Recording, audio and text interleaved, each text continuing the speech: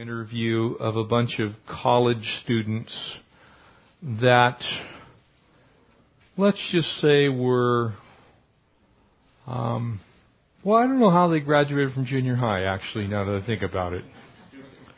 I was not going to use that word. I was thinking of some others, but ignorant was a good word, I think, of our country's founding.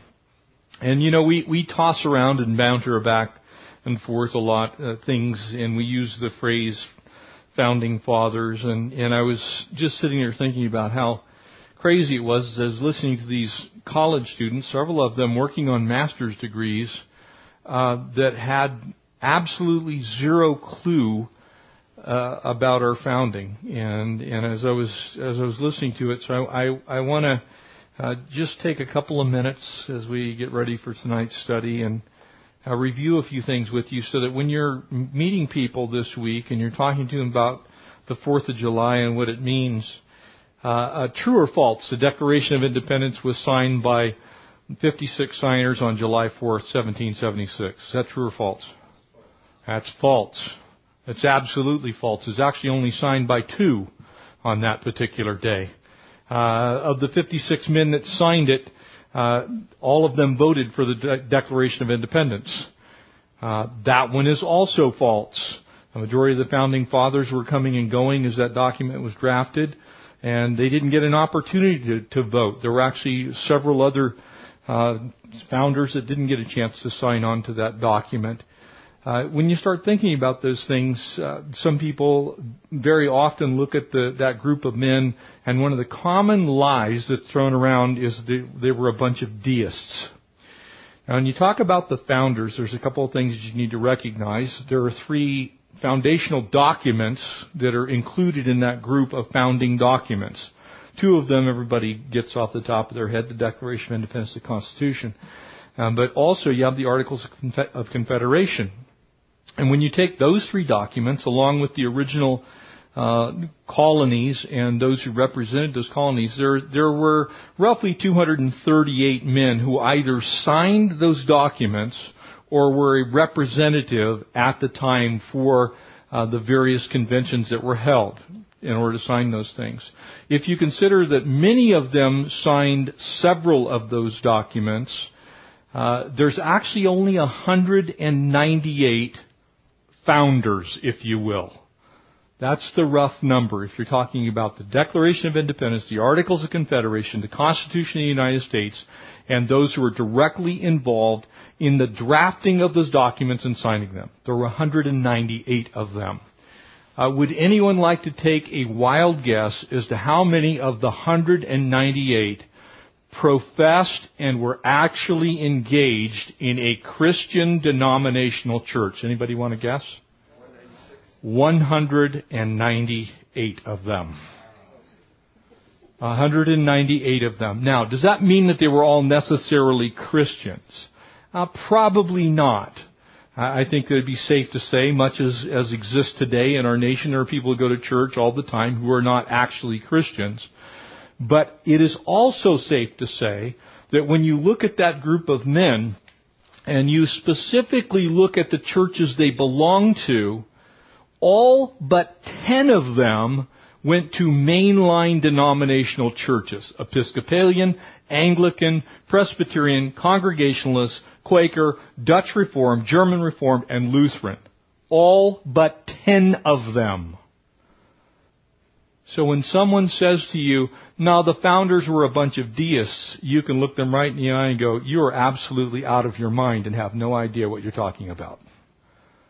They were largely Bible-believing Christians. And furthermore, all but 8 of them actually served at some capacity somewhere, either in a church, a Bible organization like the American Bible Society, or a missionary organization. So when you talk about how did our country come about, it did not come about by Buddhists getting together. It didn't come from Muslims gathering together and praying over what would be our founding documents. It came about by men who largely held a Christian worldview, believing that God was intrinsically involved in absolutely every affair of mankind. And so when you talk about the founders, be bold. And when people say, they were a bunch of deists, just tell them no, they were not a bunch of deists. And furthermore, they absolutely were not a bunch of atheists or a bunch of agnostics. And so when we celebrate 4th of July, we can celebrate proudly the founding of the greatest nation on earth. And in spite of all of our problems, we are, and I am proud to say, the greatest nation that God has ever allowed to exist on this earth. Do we have some things that need to get squared away? Absolutely.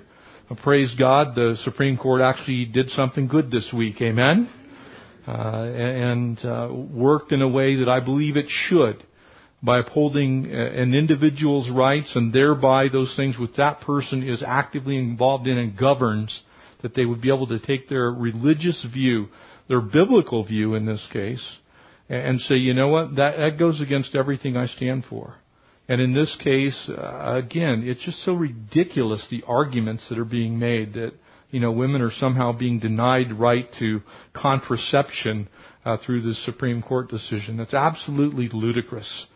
There's still plenty of contraceptive coverage within Hobby Lobby's ability and what they have declared these things are okay. And the only thing that they've done is to strike down all 4 of the medications that induce the death of a fertilized egg. And so it is time that Christians just say, you know what, I'm proud that our nation was founded on Christian principles, and to boldly proclaim that truth and to stop taking the back seat and go, well, I don't really know. Now you know. If you didn't know when you got here, you now know. You can go look it up. And, Google it, as everybody does. Just go Google the founders and read who they were. Amazing stories. An unknown guy that probably not one person in this room's ever heard of, a guy named John Hart.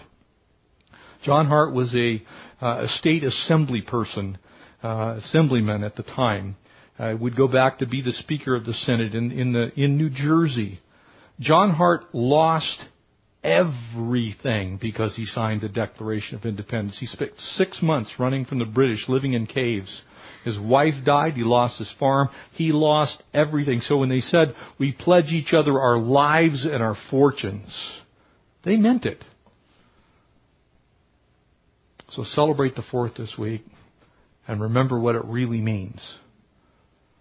It absolutely is that all men have been endowed by their Creator with certain unalienable rights, life, liberty, and the pursuit of happiness. And the only reason that those things are in there is because that's exactly what your Bible declares as well.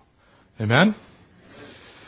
Turn in your Bibles tonight as we begin to take a look at this next chapter, the 8th chapter here in the book of Joshua. Now, a lot of people left last week and they're like, their chins down at their feet. They're bummed. They're like, man, I am unworthy of life in general. Because it's a tough chapter. Now we get the good news. The absolutely wonderful news. How many of you have had a defeat in your spiritual life?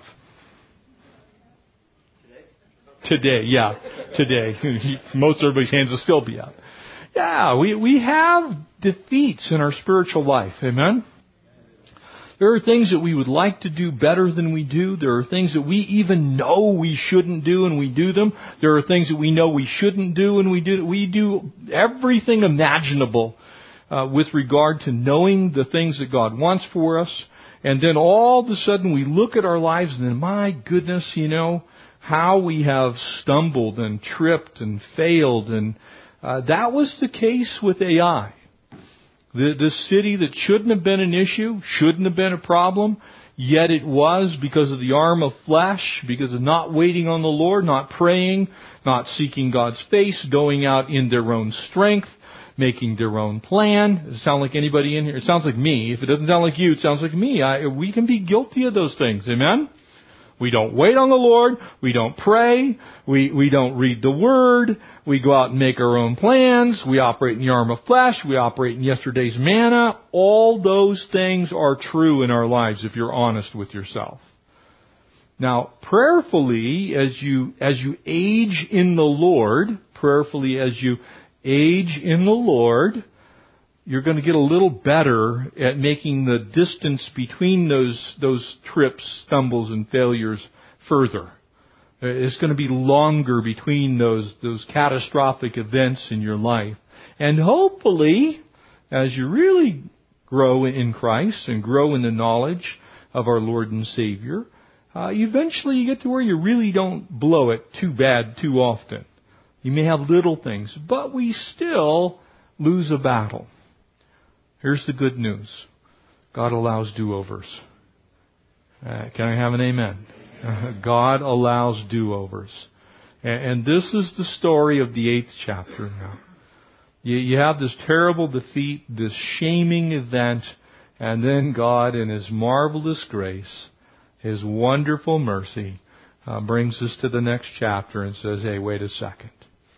It's going to be okay. And boy, do we need that message. Wait a second. It's going to be okay. God's got a plan, and He can fix anything. Life is very often a series of mistakes. I don't know about you guys, but I think most of the very most powerful lessons I've learned in my life have been things that I've done wrong that God squared away. Now, I'm not encouraging you, by the way, to go out and see how much you can sin so you can see if you can get really, really, really righteous. Paul addressed that. But I think that it is time that we recognize that God takes our failures and does wonderful things through them. And so as we begin tonight, we'll be looking at chapter 8 and the first 22 verses. And let's ask God to bless our time in the Word. Father, we thank You for this time that we could gather together tonight and just study Your Word and learn the truths of it, God, that You don't keep us down. God, You want us to get back up and get on the horse and ride again.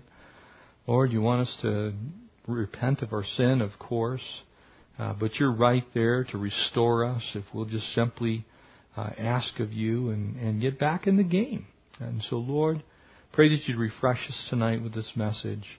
Watch over us, keep us, we pray, in Jesus' name. Amen. Henry Ford put it this way: a mistake is an opportunity to begin again more intelligently. I like that. Because sometimes it is that mistake that we look at and go, well, that didn't work out so good, so let's try this again. Thomas Edison, much the same thing. When he was developing the light bulb, an oft-quoted one from him is that he didn't fail to build a light bulb. He just figured out 10,000 ways to do it wrong. And that's true. He figured out 10,000 ways to do it wrong. It's not a failure. Sometimes doing things wrong causes the creative juices in our brain to get going, and it works the same way spiritually. When we've had some type of mistake that's gone on in our lives, those mistakes that we've endured and gone through, those things which we maybe didn't wait on the Lord, didn't hear from the Lord, didn't seek the Lord, stopped praying to the Lord, didn't get Christian counsel, we didn't hear from someone who maybe has a bit more wisdom that's walked on this earth for a while. You know, sometimes those things can almost seem like they're fatal. They're not fatal. God can redeem anything. Thomas Edison also said many of life's failures are people who did not realize how close they were to success when they gave up. Also a really good one. He went on further to say, and I love this one, also from Thomas Edison, yeah, all kinds. He's kind of a funny guy for a brainiac. We often miss opportunity because it's dressed in overalls and looks like work. That also is true.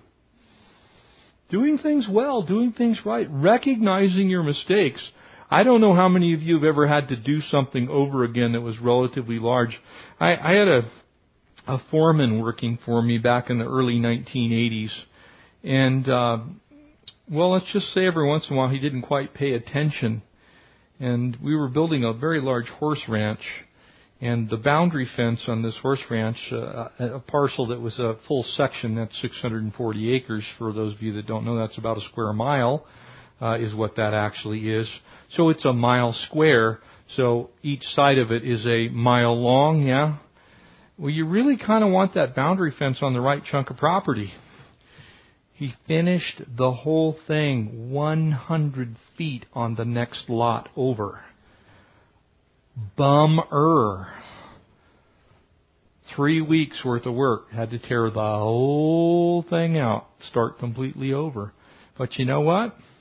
He never did another one of those. Of course, if he had, he'd been looking for work. But he learned from the mistake. Check it twice.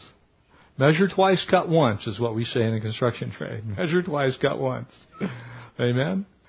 You can't get a board stretcher was another famous one in construction. There's no such thing as once it's cut, it's cut. But that's not true in God's economy. God can stretch boards. God can take massive mistakes and make really wonderful things out of them.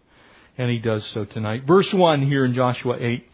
And now the Lord said to Joshua, and I love this, you talk about encouragement, and that's the first word here. He says, do not be afraid, nor be dismayed.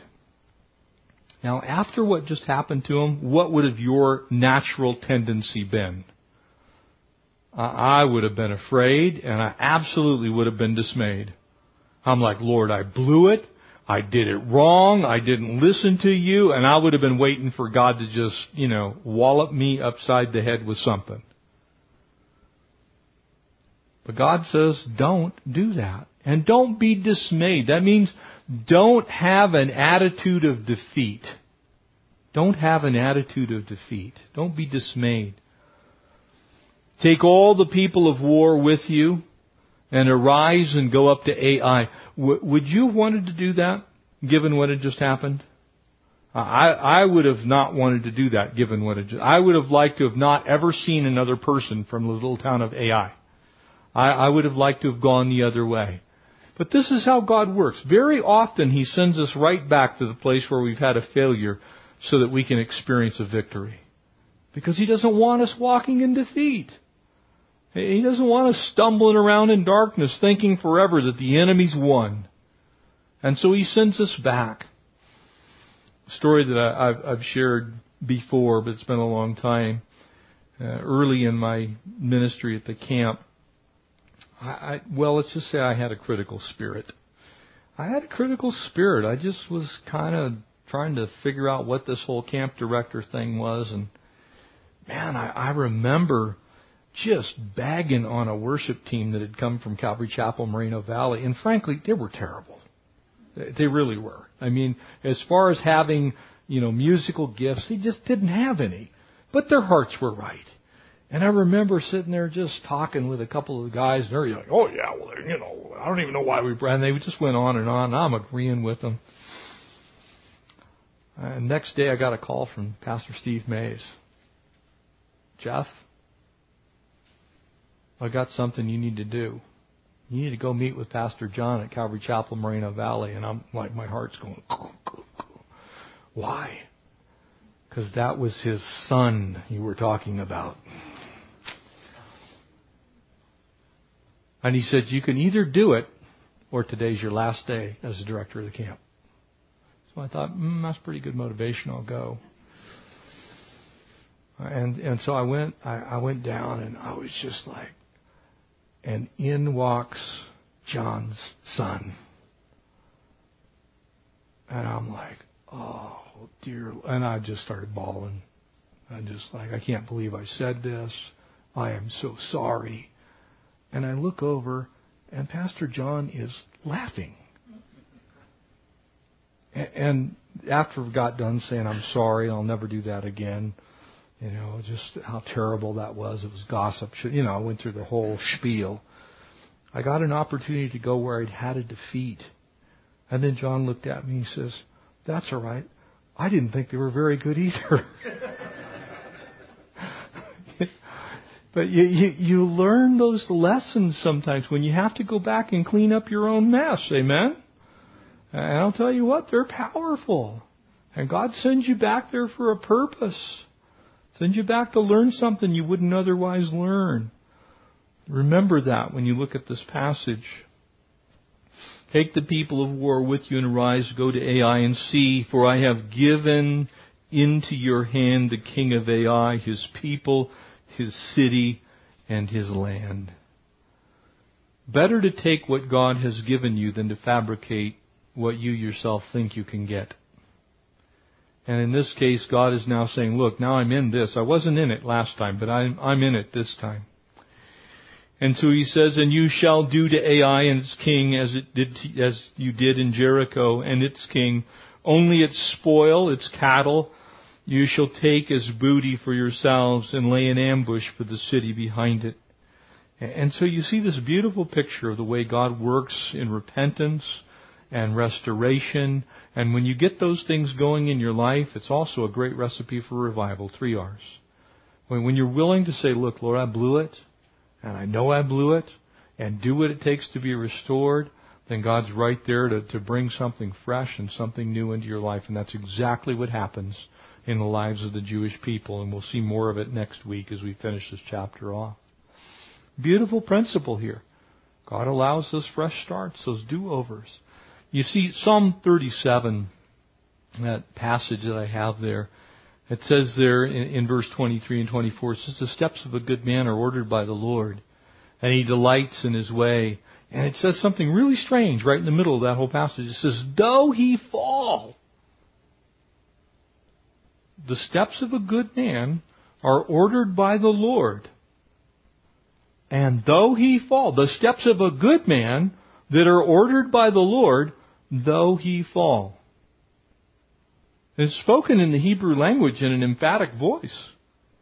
In other words, even when your steps are ordained of the Lord, called out by the Lord, purposed by the Lord, sanctioned by the Lord, there are times when you may end up falling even then. Doesn't mean that it's a foregone conclusion. Doesn't mean it has to happen. But there are times when it will happen, that you will do the very thing that you don't really set out to do. Paul said that, by the way, as he authored the book of Romans. Remember what he said? Those things I will to do, I don't do those things. The things I don't want to do, that's the stupid stuff I do. So I find this war going on inside me. Those things which I will not do, those things I do, and those things which I do not will to do, those things I find it difficult to overcome those. You see, that principle is actually an Old Testament principle. It's found here in the book of Joshua. It's found in the Psalms. But he shall not be utterly cast down, for the Lord upholds him with his hand. And the picture is that of a friend. You're out running around someplace and you fall down and the friend's right there to pick you up. It's like, did that hurt? Your knees feel okay there, bub? You know? And all of a sudden, here comes the hand of the Lord to pick you right back up out of the dumb stuff that you do. Don't test Him. And don't read anything into this passage tonight. But God's there to pick us up when we fall down. If we're willing, He's willing. And He doesn't shelf anybody permanently. Now, you may go through consequences that are brought into your life because of the things that you've done. But it's not a death sentence. It's not over. The Lord will do that work of restoration.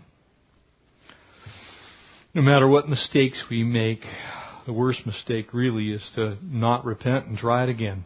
That's the worst mistake. It's kind of like the old adage, there's no such thing as a dumb question, only a dumb answer. Yeah, it's true. You know, when you get out and try and sometimes you fail, our lives, as James MacDonald rightly said, are a series of startups.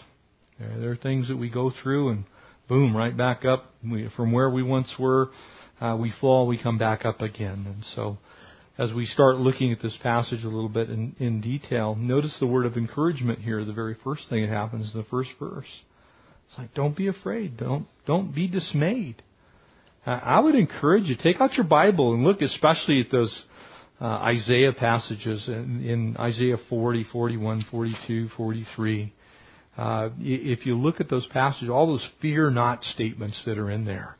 We've seen a bunch of them in the first 8 chapters of the book of Luke. Fear not. That's the word of the Lord to us. It's an encouragement. Yeah, it can be tough. It can be difficult, but fear not. The next word that we get from the Lord is found there in the first and second verses, the first half of the second half of the first verse and all of verse 2. And it's an instruction. He says, look, I want you to do what I tell you to do. Isn't it funny how sometimes we blame God for a bad result when we didn't actually do what He told us to do?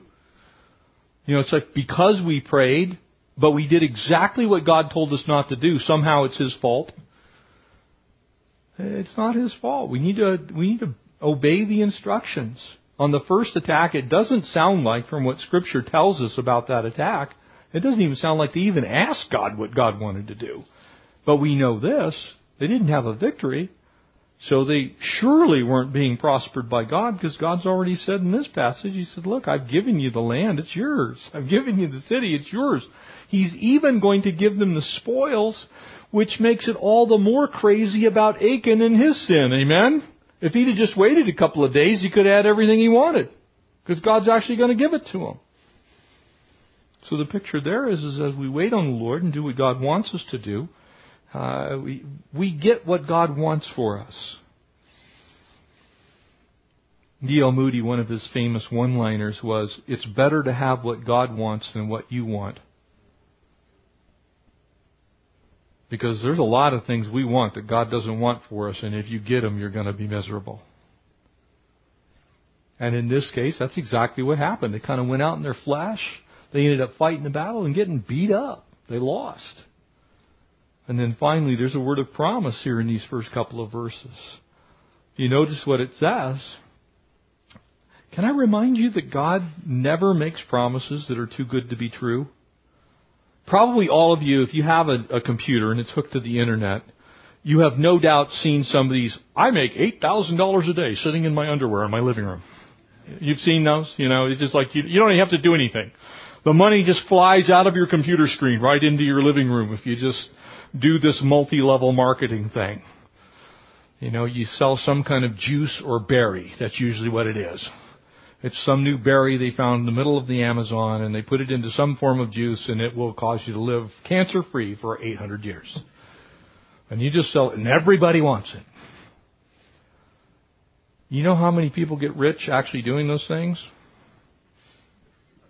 0. Because usually the guys that even start them, the first 2 people, they normally lose it because they invest in they drink their own Kool-Aid. That's the way the world works. But God often sends us things that seem too good to be true. And they're not. They're actually that good. They're actually that wonderful. Because God can make good on those things. I'll give you an example of one that you can probably think of for yourself. It's you in Christ Jesus. Amen? Doesn't that seem too good to be true? That by grace you've been saved through faith, that not of yourself, it is a gift of God, lest any of us should boast. Amen? That seems too good to be true. And that's actually the reason that the world has a problem with the gospel. Well, it's too easy. Hallelujah. Thank you, Jesus. It's too easy. But it's also true. And so the word of promise. Look, I've given you the land. It's yours. And I want you to notice something too, that this is also in this promise I have given.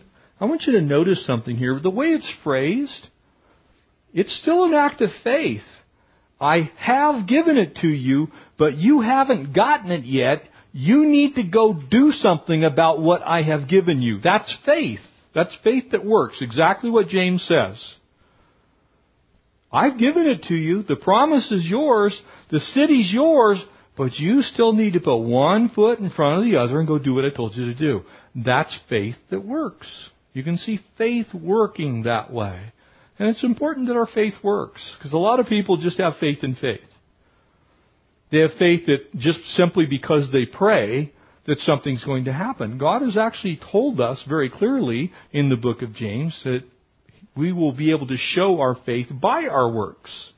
That what we do is a direct reflection of what we actually believe. And so that's found here as well. I want you to notice next, there's a new strategy here. God is so varied in the way that He does things. And I hope we get this message ourselves in this passage. Verse 3, it says here in Joshua chapter 8, "And so Joshua arose and all the people of war to go up against Ai. And Joshua chose 30,000 mighty men of valor and sent them away by night." Now, the inference there is, he didn't actually send them to Ai. He just sent them away. He sent them somewhere. "And he commanded them, saying, Behold, you shall lie in ambush against the city," behind the city, not in the city. You're not going to attack it. "But do not go very far from the city, but all of you simply be ready. And then I and all the people who are with me will approach the city. And it will come about that when they come out against us at first, that we will flee from them." This is about the opposite of Jericho, isn't it? Jericho, they're like marching around the city. "Hi, how you guys doing? We're going to blow some trumpets here and the walls are going to fall down." I mean, they're bold in their face. Everybody's doing it. The whole gang's marching around. Now they get to this place. Do you see the difference? And here's the lesson that I think we can learn from this one in this specific area. God hates repetition. I really see throughout Scripture God of an infinitely variable kind. I had a very, very nice lady a few months ago came and she paid us a compliment. She says, "I've come to your church several times and I somehow managed to come for communion very frequently. I don't know why I planned that way." And she says, "You know why I find it possible to say this?" She says, I almost never come on the same Sunday. You don't necessarily do communion on the same Sunday. You never do it the same way. There's always a different message. And she says, "I like that because that shows me how infinitely wonderful God is." And so I think that there's a wonderful place for us to recognize that just because we did something one way last week doesn't necessarily mean God wants us to do it this way this week. He likes to stir things up, and it keeps people's gifts in play. A lot of times when you just do things over and over and over and over again the same way, and you expect a different result, that's the definition of insanity. But God is saying, look, we're going to do it differently than we did at Jericho. Now, it's hard for our humanness, isn't it? Let me tell you why. They lost at Ai the first time. They won at Jericho. So if you're going to repeat something, you kind of want to repeat a winning formula. Yeah, that's our human nature. You see how God is actually flying a little bit in the face of what our human nature would say. Well, we'll just do it like we just did at Jericho, and we'll be fine. And God's saying, that's not what I want to do, because then you can think it's you. When God changes things up, and He makes us get out of our comfort zone. Anybody hate that more than I hate I don't like getting out of my comfort zone. I have to come in. I like my pen to be on exactly the same place on my desk every day. I'm goofy that way. It's like I can tell if somebody's been in my office just because my pen is turned. Somebody was here. I can move my pen. My pen back. I think God does that just to get to me. He like tweaks my pen at night. We're going to draw them out of the city. They're going to run away. Basically, Joshua and his troop is going to come up to the city. They're going to turn tail and run. They're going to bait them. God has a sense of humor. For they will come out after us till we have drawn them away from the city, for they will say, they're fleeing from before us as at the first. You see the picture? You see, the enemy likes to do the same thing, the same way, over, and he usually gets a pretty fair result because we're not listening to God. And therefore we will flee before them.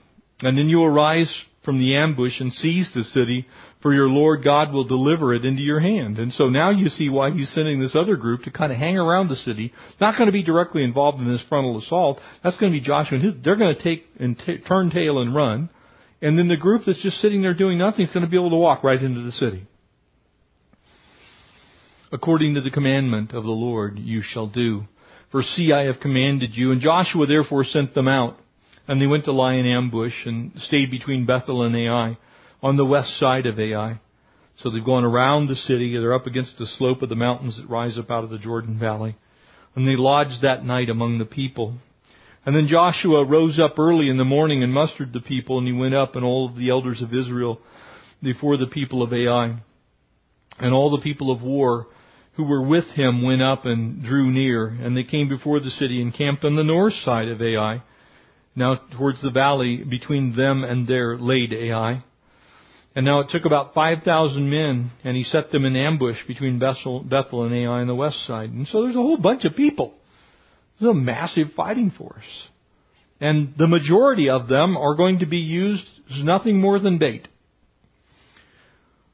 And when they went and had set the people, all the army that was on the north of the city and its rear guard on the west of the city, Joshua went that night into the midst of the valley.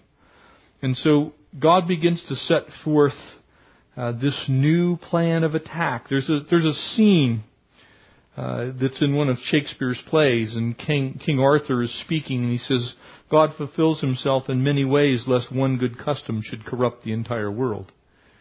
It is true that very often we just kind of get stuck in a rut. I don't know if you guys get stuck in ruts, but I get stuck in ruts.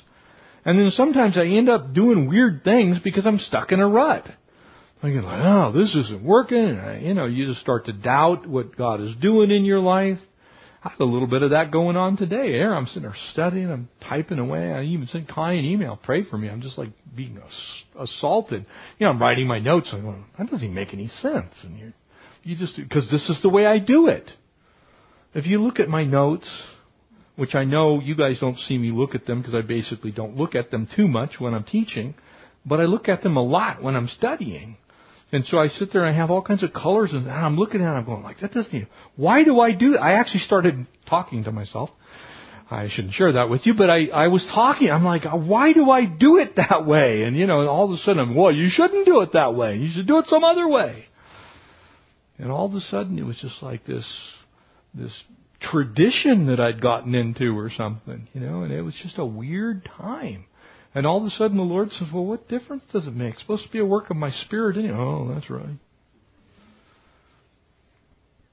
And so the strategy that God gave Joshua here is virtually the opposite of what he used at Jericho. That messes with our comfort zone, doesn't it? If I were to tell you, you need to do everything you were doing yesterday, do it the opposite today, most of you come back and go, Jeff's loopy. And yet sometimes God does that. Not all the time, but sometimes He does do that. The key thing here, and it's something that we can kind of see in the way they responded, was that Joshua had actually sought God's face this time.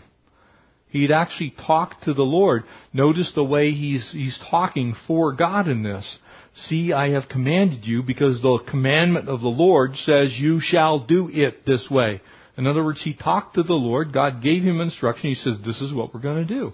Now, very often for us, it's pretty easy to see where we get that kind of instruction. Amen? It's just a little book that you got in your lap. It's called your Bible. You pull that thing out and you go, that's the Lord speaking to me. Back then, they actually had and heard the audible word of the Lord. God actually spoke. We actually saw, if you remember, back in chapter 5, there was a Christophany there, where the Lord Jesus appeared as the Lord of the army of hosts. And He actually speaks, and He says, look, there's a guy who's standing here, looks like a dude, and the dude said. So God actually spoke to him. Now we have God having already spoke to us. Sometimes young Christians will go, well, God never speaks to me. And I said, sure He does. Well, no, He doesn't. I said, sure He does. Never does. Yes, He does. Speaks to you all the time. And I'll usually say something like, how many pages are in your Bible? And they never know, because it's different. Depends on, which version you have, but it's a couple thousand pages, usually. You realize you have a written letter from God that's several thousand pages long. Don't tell me God hasn't spoken to you. They're like, oh, that? He's told you all kinds of things that He wants you to do. And all kinds of things that He doesn't want you to do. All kinds of things to watch out for. All kinds of things that you can count as an actual promise to you. God has spoken to you out of the mouths of prophets and out of the mouths of the apostles. By His Holy Spirit. Through inspiration. God has spoken to us. So we do have some instruction. We do know what to do. The problem is sometimes we don't like what it says. I was laughing. Mary and I were, you should have seen us. We were in trying to put up a soap dispenser before service. We looked like two goofballs back there. It's not that tough. It's only got 3 little sticky things on the back of it. But I got it on the wall, and the both of us together with our brains couldn't figure out how to open the thing to put the soap in it. Soap dispenser's not really good without soap inside them, okay? Little secret, read the instructions. We pull out the instructions, we still couldn't get it. But that's because we're not horribly smart. Well, I'm not. Mary finally figured it out. But we forget the instructions we already have. How many of you have been guilty of calling tech support on something without having read the directions? I got this problem, It used to be, remember back when everybody had VCRs? And every VCR, it took you like 4 days to actually put them in. And they came with a 600-page manual. And it was like if you press button A and button C and button D and you hold your finger up in the air and you twist around like this and you somehow it actually programs it so that, you can do stuff with it. And you get tired of that and you call tech support. What's the first thing they ask you? Do you have a manual? Have you read the manual? It's on page 46.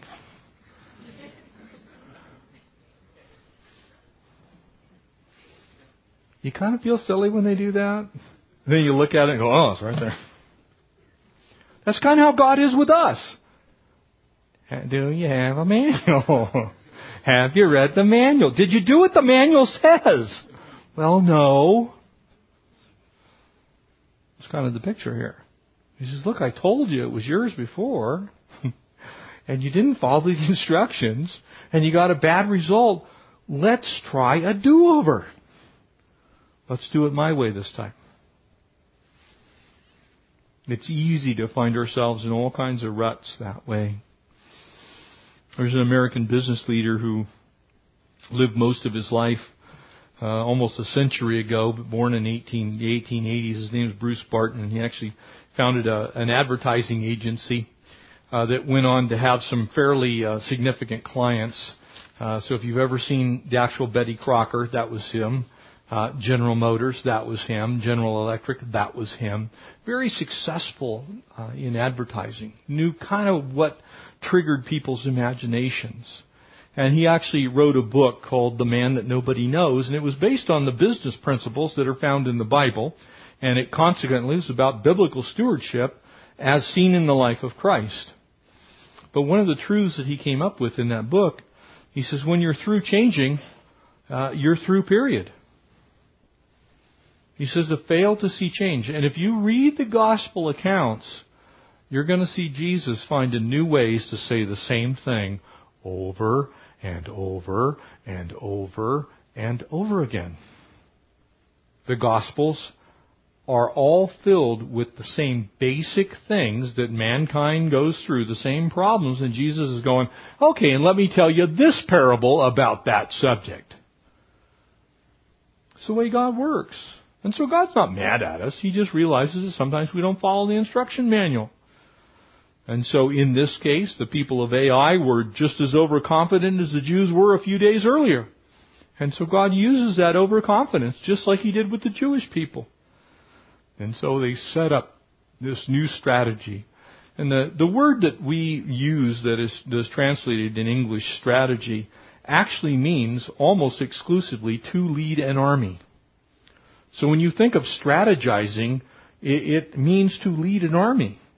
It means that you have resources at your disposal. We call that logistics. Yeah, you got all kinds of things that If you've ever watched, I don't know how many of you have had an opportunity, but when we get ready to deploy someplace and they move all that stuff from out there next to Barstow, out at the Marine Corps, the supply depot that's out there, have you ever seen so much stuff in your entire life?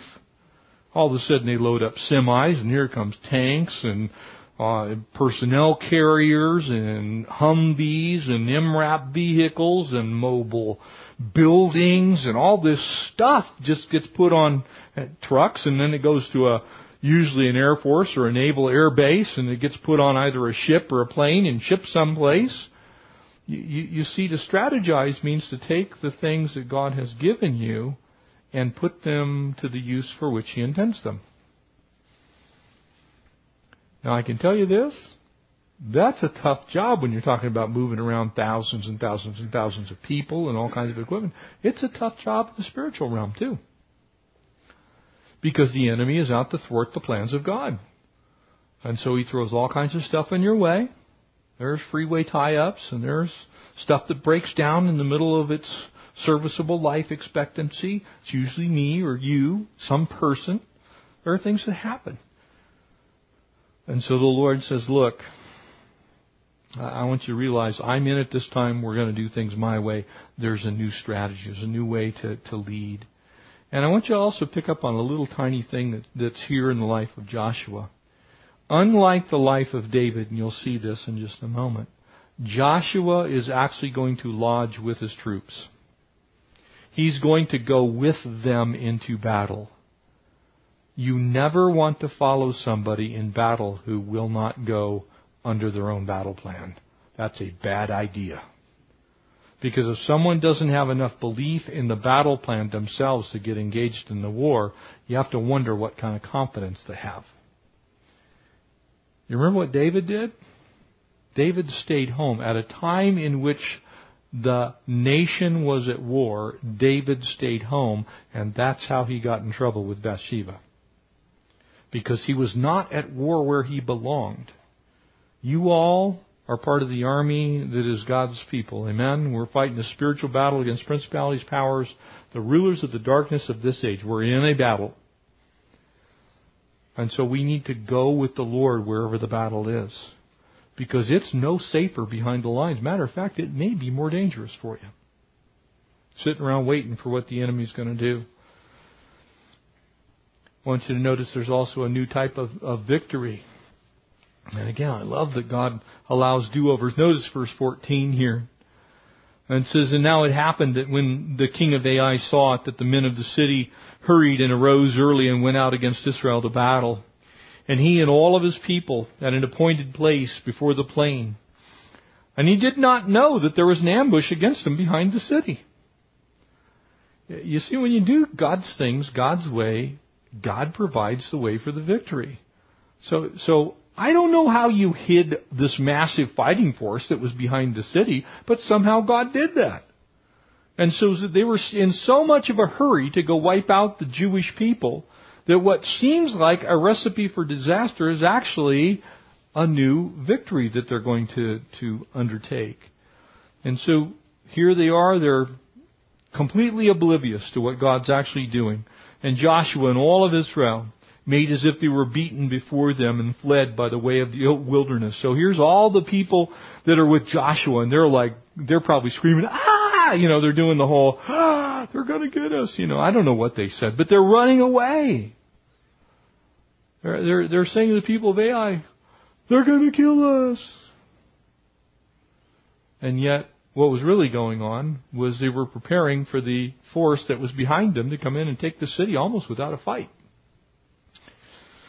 And so all the people who were in Ai were called together to pursue them. And they pursued Joshua and were drawn away from the city. And there was not a man left in Ai or Bethel who did not go out after Israel. And so they left the city open and pursued Israel. When God is in the battle plans, the victory is assured because He's the one that's already fought it. They didn't have to do anything. This is a picture of grace. This is a picture of victory in spiritual warfare. Notice what the people actually have to do in this. Pretty much nothing, amen? How hard is the battle when what you're doing is running away? Not too tough. How hard is the battle when there's no enemy left to fight? Not very tough. God fought it for him. His plan, His resources, done His way, guaranteed the victory at no loss of life. The Jewish people, instead of losing the soldiers, now are taking the treasures. Interesting picture here. Matthew Henry elaborated on it. He said, people are most in danger when they're least aware of it. Very often that's true. Places that we think are strength. Notice what the king of Ai is. He's, well, we defeated him 2 days ago. We got this. Let's just chase him. Now, I don't know if it strikes you, but the fighting force of the Jewish people is probably 2 to 3 times as many people as the sum and total of the entire population of Ai. And they leave their fortified city and go after a massive fighting force. That's what overconfidence can do for you. You never want to fight a battle in your own strength. Because in this case, it was actually the smaller force that was the more dangerous. They were the ones that were actually going to take the city. God knew what God would do is the best way to look at it. You see, when we look at these things, sometimes we're like, this doesn't make any sense to me. I don't even know why God put this in the Word. Notice what happens here. Some keys kind of this victory found in the remaining few verses here. And when the Lord said to Joshua, stretch out your spear that's in your hand towards Ai, for I will give it into your hand. Does that sound like kind of, I don't know, it almost sounds lame. It sounds like silly. It's like, you want me to just stretch out my spear, and that's supposed to do something. When we do things that we don't understand, but we do them because the Lord said so, we do those things in faith. Amen? I don't know how God's going to do that. I don't know how it worked out with Gideon either. Amen? I don't know how those things work. I just know what God says we're supposed to do. And when we do what He says, we have victory. When we don't do what He says, we don't have victory. We have defeat. And so He says, stretch out your spear that's in your hand towards Ai, for I will give it into your hand. And Joshua stretched out the spear and that was in his hand towards the city. And those in ambush arose quickly out of their place. You see, actually what it was Joshua's obedience was also a signal to those that were awaiting God's next move. Sometimes it's the simple things that we do that encourage someone else to take their place in God's plan. I've seen this so many times in my own life to where someone will come up to me after a service or maybe a few days later and they go, you said this, this, this, and this. And I'll usually say something like I did. And they go, well, yeah, you said, it's like towards the end of the message and you were talking about it. And I'll look at my note and it's not my notes. Why? Because it's God speaking directly to people. It's just, okay, God, I'm just going to go stretch out the spear. I don't even know what I'm doing here. You told me to do it, so I'm going to do it. And all of a sudden someone else gets the message they're supposed to get. And those in ambush arose quickly out of their place and ran as soon as he had stretched out his hand. They entered the city and took it and hurried and set the city on fire. So now the people that were supposed to be in Ai have their city burning behind them. They're trapped. They got nowhere to go. They are pinched. This is a classic, in a military sense, this is a pincher movement. You got two opposing forces and you were in the middle. This is a bad place to be. This is exactly what happened at the Battle of the Bulge. You got opposing forces and you are not supposed to be in the middle of them. That's where you don't want to be. And the men of Ai looked behind them, and they saw, and behold, the smoke of the city ascended to heaven. And so they had no power to flee this way or that way. And the people who had fled into the wilderness turned back on the pursuers. They're done. It's over. All because of simple obedience to the commands of the Lord. No, isn't that crazy? Think about it for a second. This was not some great military victory in that sense. It was a military victory. But it wasn't because it was military strategy that won. It was a new strategy. I'm going to have you go and pretend that you're chickens. Go right up to the city and then go and run away. And they're going to chase you. And then the guys that are doing nothing, they're oversleeping behind the city, are going to take the city. God can do anything He wants. And He can use anybody to accomplish it. That's why Paul wrote, God delights to use the foolish things of this world to confound the wise. The unseemly things. It's like it doesn't even make any sense to us. I think of my own life very much in that regard. It's like, me? And that's not a false sense of pride. That's just saying, I know me. It's like, me? Really? Yep, you. Okay. You're going to have to do something, God. Because I don't see what you see. I'm glad you see it, but I don't see it. What were some of the keys to the victory? Number one, just as Second Chronicles chapter 20 says, Joshua was conscious that the battle was the Lord's. It was the Lord's battle. It wasn't Joshua's battle. Anybody ever guilty of going, well, I gotta fight this, and I gotta fight that, and I need to do this, and I need to do that? We have our part. Let me be really clear here. But the battle belongs to the Lord. If it's your strength, it's your abilities, it's your resources, any of those things, you're going to run out of stuff. You're going to run out of power. You're going to run out of plans. The battle belongs to the Lord. It's a lesson that we all need to learn, myself included. It's one that we can stand to have a refresher in. A second thing, Joshua waited for God's instructions. I don't know about you, but I'm kind of built out of the cloth that says, those guys got me last time, I'm getting them this time. My natural inclination would have been to take about 60,000 guys. We're just going to go stomp them into the dirt. That would have been my basic plan. I believe in victory by superior firepower.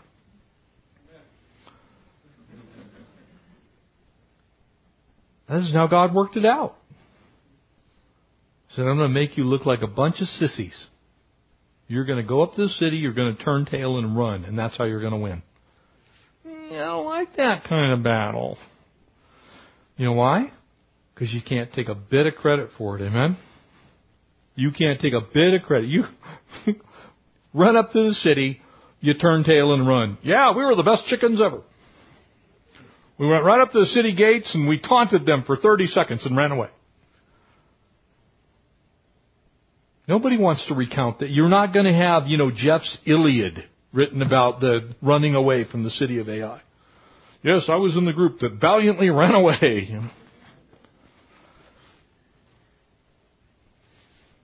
Got God's instructions, and God's instructions in the human sense didn't make sense. But they made absolute sense to God. So He just simply lifts up His spear. Faith begins to work, just as it says there in James 2. It's like, I don't know how this is going to work out, but here it is. I'm putting the spear up. You said to do it, I'm doing it. And then the plans begin to unfold. Oh, anybody ever had those aha moments when God actually does something that you're not anticipating because you don't think He can do it that way and He does it and you're going, oh, that's what you meant. I have those things all the time. The fight may be difficult. It may actually be easy. Sometimes we don't know. When we let God do what God wants to do, we can see Him at work. And so as we wrap this up tonight, we need to wait for God to speak. We need to operate in faith. We need to realize that He allows us to take those times of do-overs. We do, in fact, at times just simply have to be emptied out of ourselves. As Paul wrote to Timothy, he says, I'm poured out as a drink offering. I mean, that was a way of saying, look, I'm spent. There's nothing left of me. I'm dumped out. That drink offering went on the steps of the temple. And it usually evaporated in the sun. It was a sign that the Spirit was at work, but it was just washing down the steps of the street. But I know this, that one day there's going to be a crown of righteousness attached to that pouring out for those that love the Lord and are looking for His appearing. The net result of this, the men of Ai were trapped. They were done. And God says to the Jewish people, look, go take everything. It's all yours.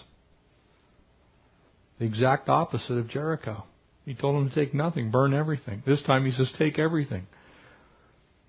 There's a little bit of an interesting wordplay here. Because basically what He's saying is, nothing is yours and everything is yours. That's exactly how it is here on this earth, isn't it? Nothing is yours and everything is yours. Because of who we are in Christ, everything that is the Lord's is ours. But actually none of it belongs to us. We're simply stewards of it. It doesn't really belong to me. Your house doesn't belong to you. Your cars don't belong to you. Your money is not yours. It's actually God's. And yet, it's yours because it's His.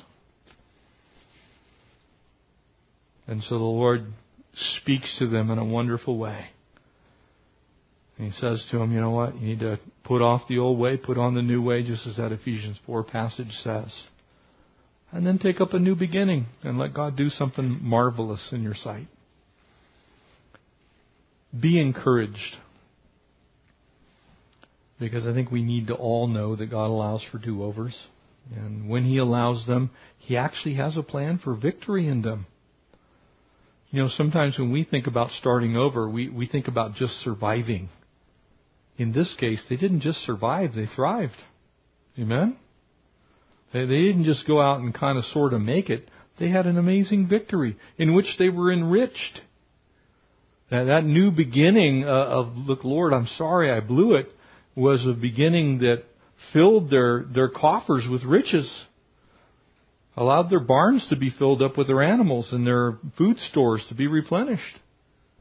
And so they went from a tremendous defeat to an amazing victory, all by simply waiting for the Lord to speak and then doing what it was He said. It's a great recipe. Amen? Let's pray. Father, we thank You for Your Word. Lord, thanks that You allow us the opportunity to start over, God. I thank You. I'm sure most everyone here tonight thanks You for those opportunities to start again sometimes, Lord. Pray that You'd help us to stumble less frequently, to never be willfully disobedient. God, pray that we would always be looking to be well-pleasing to You. And we pray that those days when we're walking down life's path and we stub a toe and end up on our face, that You would dust us off and get us back in the game. God, pray that we'd bear fruit, not just a little fruit, but much fruit for Your kingdom. We love You. We thank You for Your Word. Thank You for the power that it has to change us and transform us, Lord. Thanks for the new beginnings that we have had in our lives. Pray that we look forward, Lord, to the things that You're doing with us in this church. That God, we'd have a fresh vision. We'd have fresh fire. Lord, that there would be a sense that there's something new that You want to do with us. We bless You. We praise You. We thank You. And we ask it in Jesus' name. Amen.